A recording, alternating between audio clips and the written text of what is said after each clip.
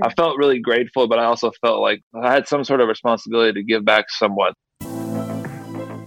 Welcome to Athletes Doing Good podcast. I'm Shelley Seward, president of Capture Sports Marketing. And I'm sports reporter Jen Latta. Oklahoma City Thunder center Mike Muscala is using his time in the NBA bubble to raise money for charity. For every three-pointer the Thunder make, Mike will donate $100 to Peace Players, a nonprofit that unites, educates, and inspires young people to create a more peaceful world through sport. Mike gives us a glimpse of his career as a professional basketball player, but more importantly, how he gives back during the season.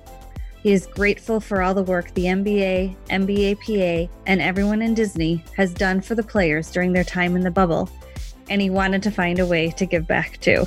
Mike is another athlete doing good. To join Athletes in Doing Good, text ADG 2020 to 76278 and donate today. The Athletes podcast with the most downloads each month will receive the money raised for his or her charity.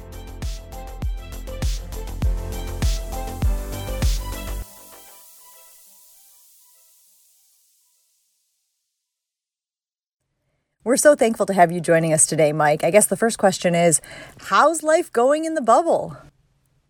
Yeah, thanks for having me. Things are good. We just got done with practice and looking forward to our first game tomorrow of the series. Should be fun. You have said your college experience has translated well to living in the bubble. How so? I have to admit, I like that part about Bucknell. I think it helped me focus on studying with my peers and also on the basketball court. Who would have thought back then that it would be anywhere close to that now? Yeah, no, I know. A lot obviously has gone on this year, but definitely appreciative of the ability. And I think the fans are too, that we're able to play, all things considered. Without a doubt.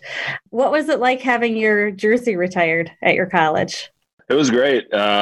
Huge honor. I was surprised when they brought it up to me, but it was during our All-Star break this year, so it was a fun little trip out there and got to watch a game. I hadn't watched a Bucknell game as a guest in the stands in like probably 10 years, so it was super nostalgic, and it was a good time. Yeah.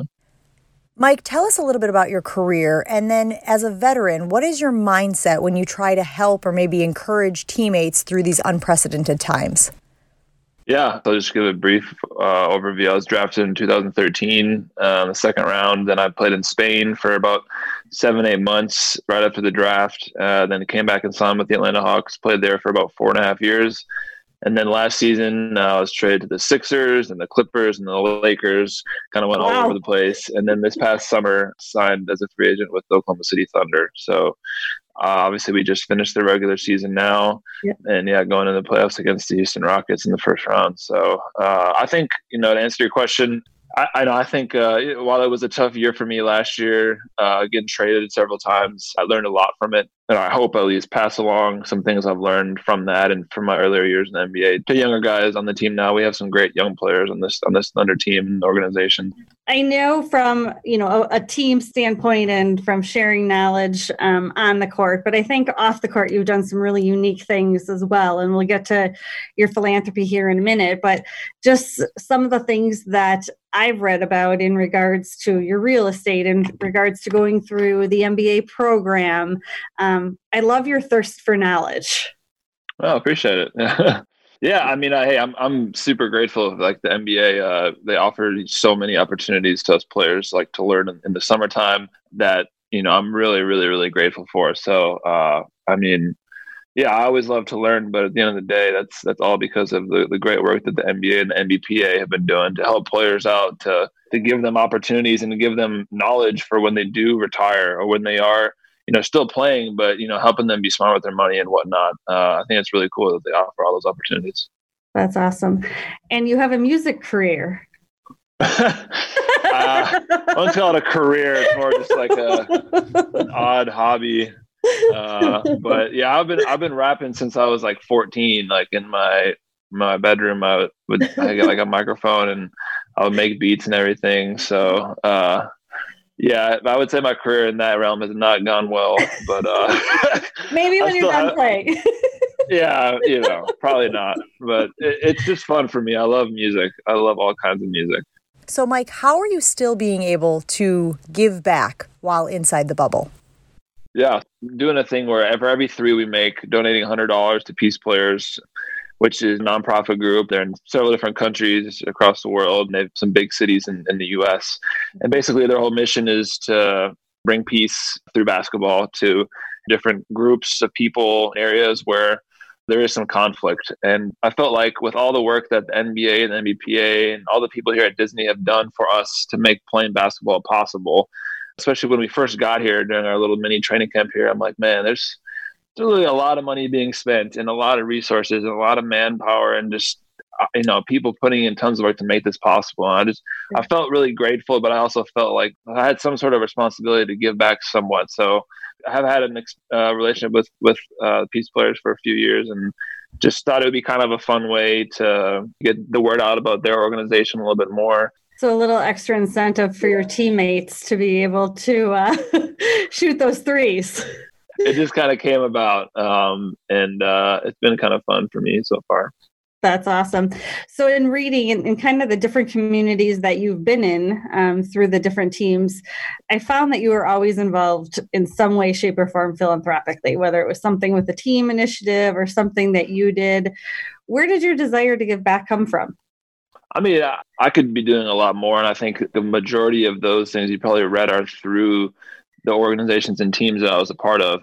Not only does NBA from the top up do a great job of giving back to communities, but the teams and organizations within it, the departments within those teams.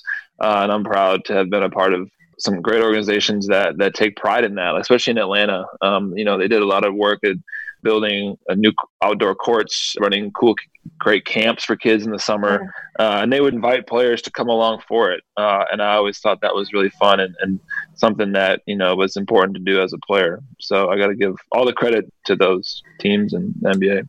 So often we find that athletes feel like they are going to be making an impact on other people's lives, but in turn, they find themselves impacted as well. Has that been your experience? Yeah, there was so much that we're given as pro athletes to be able to give back in any way, to the game that at the end of the day, I'm so grateful for and that's what I think is so cool about Peace Players is that, they recognize that there's a bigger picture out there, and basketball as a medium can be so powerful and healing for people. And I hope that through this bubble in these games that does, hold true for fans watching and for players as well. Without a doubt. I love your expression when you talk about Peace Players, because you can tell it's something that you're passionate about. You can tell it's something that you truly, truly believe in. And is there, or has there been a child or a situation or something that you left going, wow, I need to do more, or has stuck with you to this day? Peace Players, they did their first ever virtual camp because they usually hold camps in the summer, but because of COVID, they're not able to.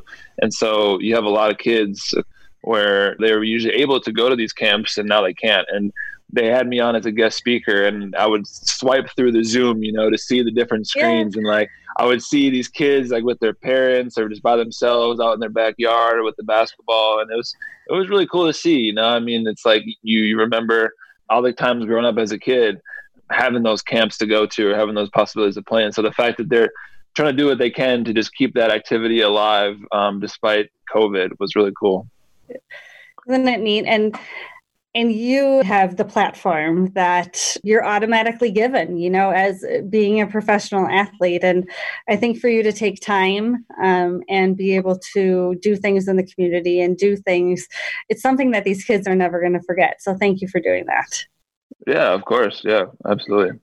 Well, certainly appreciate you being on, and good luck in the upcoming series. We'll be rooting for you, and maybe a little extra incentive to your teammates is letting them know you're donating $100 for every three. Thank you for listening to this week's episode of Athletes Doing Good.